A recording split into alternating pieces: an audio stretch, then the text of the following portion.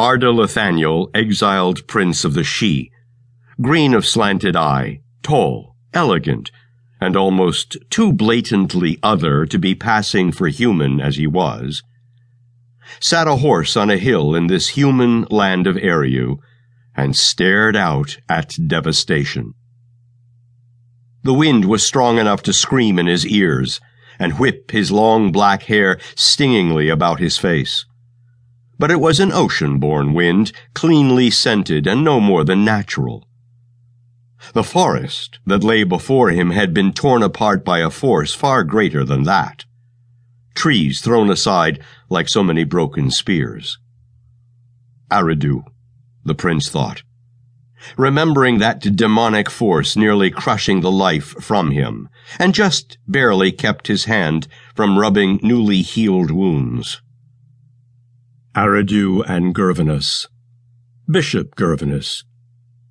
Human, lie, though that title was. Let the demon rend him forever.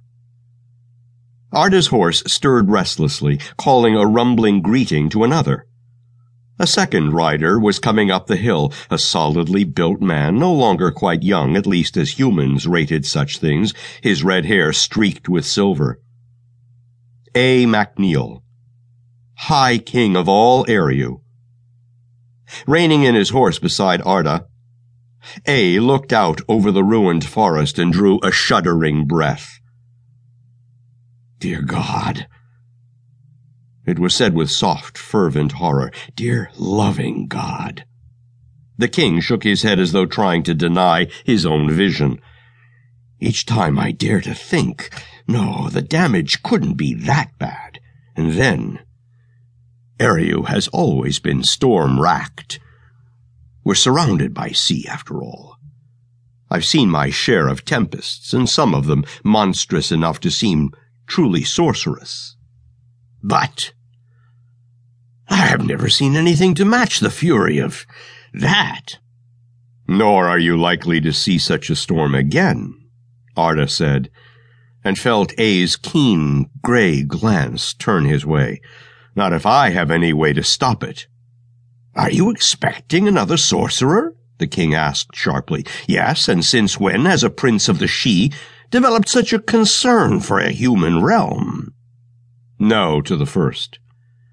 And since he's had to take shelter here, to the second.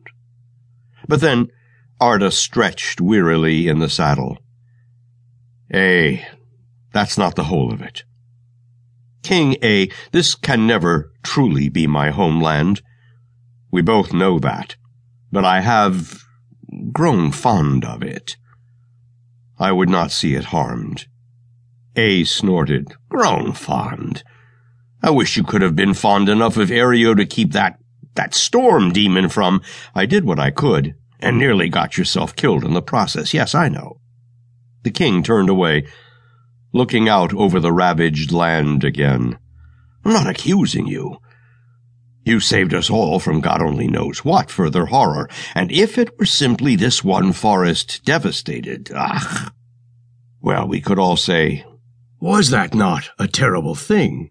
And go on with life. But I'm beginning to think that the whole land's been changed. Surely not. Surely yes. You've heard of the island of Fiha, no? Our tour hasn't included it, but there have been enough witnesses to swear that the cursed storm tore it to shreds, and so many people slain. My people.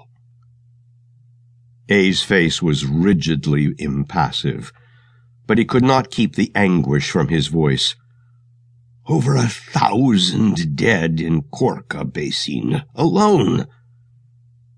He glanced at Arda. How can you look so composed? My brother, Arda said softly, once went to war with a traitor. He could not keep the bitterness from his voice. A genuine traitor,